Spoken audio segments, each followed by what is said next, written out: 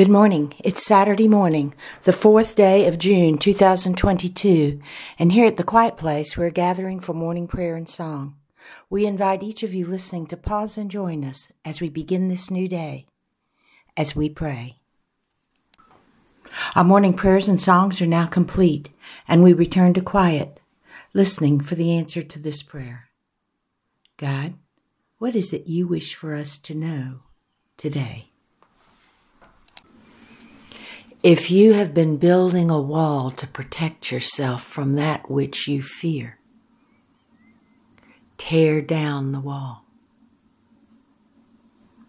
If you have been putting distance between yourself and that which you fear, draw nearer. If you have been hiding to avoid dealing with or associating with that which you fear, come out of the shadows. There is no need for you to build a wall to protect yourself, to put distance between yourself and that which you fear, or to hide. I have told you, I will protect you. But there comes a time when you must face that which you fear, and with my help, stand there and watch it disappear.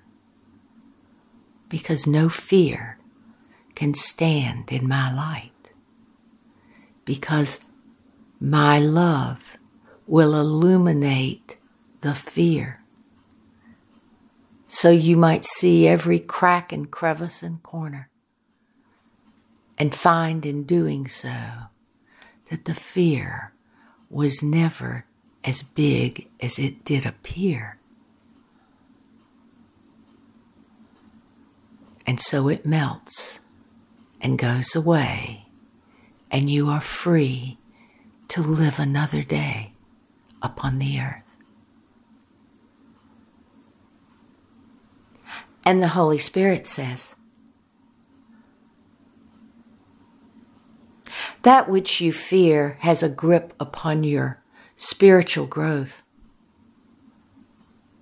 and often mars your physical well-being. If you sit with the fear and talk about the fear,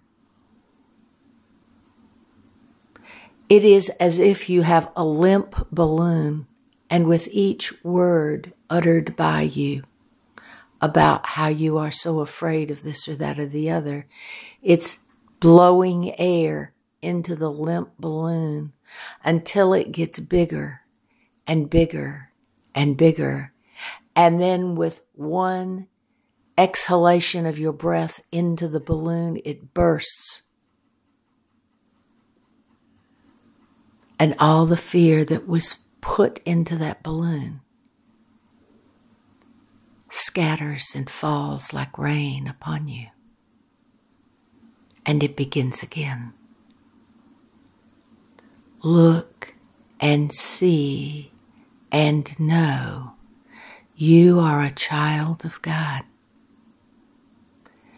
When you are connected with God, God, who is love, fear will fall from you.